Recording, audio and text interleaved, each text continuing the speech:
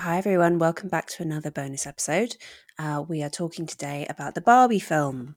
As I've literally had 2 requests just in the last week for us to talk about Barbie, and we had planned on doing it to the film club anyway.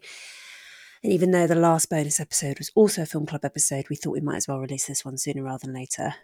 Anyone who is intending to see Barbie and hasn't yet, you can save this one because there will be spoilers. I mean, I don't know if anyone really cares about spoilers in the Barbie film, but if you do, you can save this one. If you've already seen it or if you don't intend to see it, then you're in the right place. Initial impressions of the Barbie film, darling. So the film is 2 hours long, and apart from the very last line, which is probably the best in all of cinema, the last It's very good. We won't give that one away. Yeah. That can be that would be a true spoiler, I think. But apart from that last line, the last 40 to 50 minutes is excruciating. It's absolutely dire. It's the worst Californian psychobabble I've ever come across. It made no sense, and shows how confused the whole film is as a whole. But the first hour and a bit, very funny, interesting idea, accidentally undermines itself in quite a lot of amusing ways. Would see once, probably would not see again. I would probably see again, and I didn't find the last bit as excruciating as you did, probably because I have a vagina, and I think the film is intended. And I think the film is intended for girls and gays, which was evident in the cinema audience when we went to go and see it, and they were having a ball. Everyone was really enjoying themselves. Lots of laughter. I enjoyed myself. I laughed. I bought it. I was wearing a pink shirt. I was on board. Yeah, you were really cringe about it. I didn't wear pink. I'm far too contrarian for that. I do worry that we maybe got played a bit by the marketing because somehow, despite cinema being a dying business, I read today that Barbie has been the most profitable film so far ever directed by a woman, which may admittedly be quite a low bar. I don't know, but it's been a real name one other film directed event by a woman that's successful ever. Any, literally any. Sophia Coppola. Who that?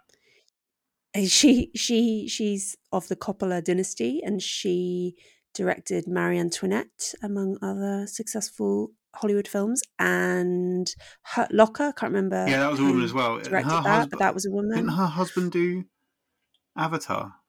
Or her ex-husband? I don't know. Anyway, so what we're saying is women can only direct successful films when they are related to men who also make successful films, which I think is meaningful. Yeah, I mean, there's probably something to do with, not that I have in-depth knowledge of the film industry, but I'm sure that in order to get the money needed to make enormously expensive films, you need to have a lot of power with the investors, which may well come much more easily if you're coming from a dynasty, as in politics. Anyway, I don't know the inner workings of that, but suffice to say, Barbie has done well, even though cinemas in general are not doing well, and the whole Barbenheimer thing has clearly been very successful. I initially found it funny. I now find it kind of cringe. But again, this is just my contrarian instincts shining through. As soon as people like things, I go off them. I don't think you're being played by advertising if it persuades you to do something that you want. Yeah, I had a good time. I dropped £30 on an event that I enjoyed. Yeah. So maybe that's fine. We didn't even buy the cinema snacks because the queue was too long, so we just went to the supermarket. So actually we had a very, very budget day out, and a good time was had by all. And it was interesting. I think it was interesting, and I think that you're right when you say that some of the internal contradictions are possibly revealing. The Barbie takes are going to be coming thick and fast. I've not been commissioned to write a Barbie take. This is going to be my Barbie take. Nina Power, friend of the show and friend of mine, she's writing a Barbie take for Compact, which I haven't read the whole thing yet, but I spoke to her about it, and she is of the opinion that the Barbie film is actually very turfy.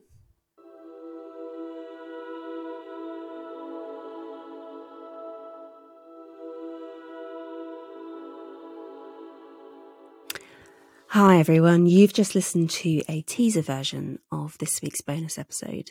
So the way it works is we've got our classic episodes on YouTube, on all podcast platforms, on Substack, where I sit down with a guest for about an hour and have a conversation.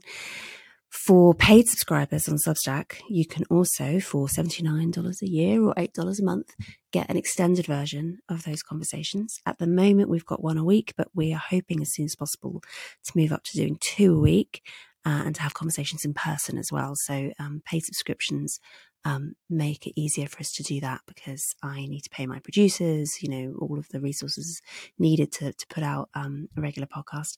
On Substack as well, there is also a founding members paid subscription tier. So for founding members, you get all of that, and you also get these full-length weekly bonus episodes, about an hour, where me and my husband respond in a very unscripted way to listeners' questions. So that's for $159 a year, which is a bit over $13 a month. So all of this is available at my Substack, louiseperry.substack.com.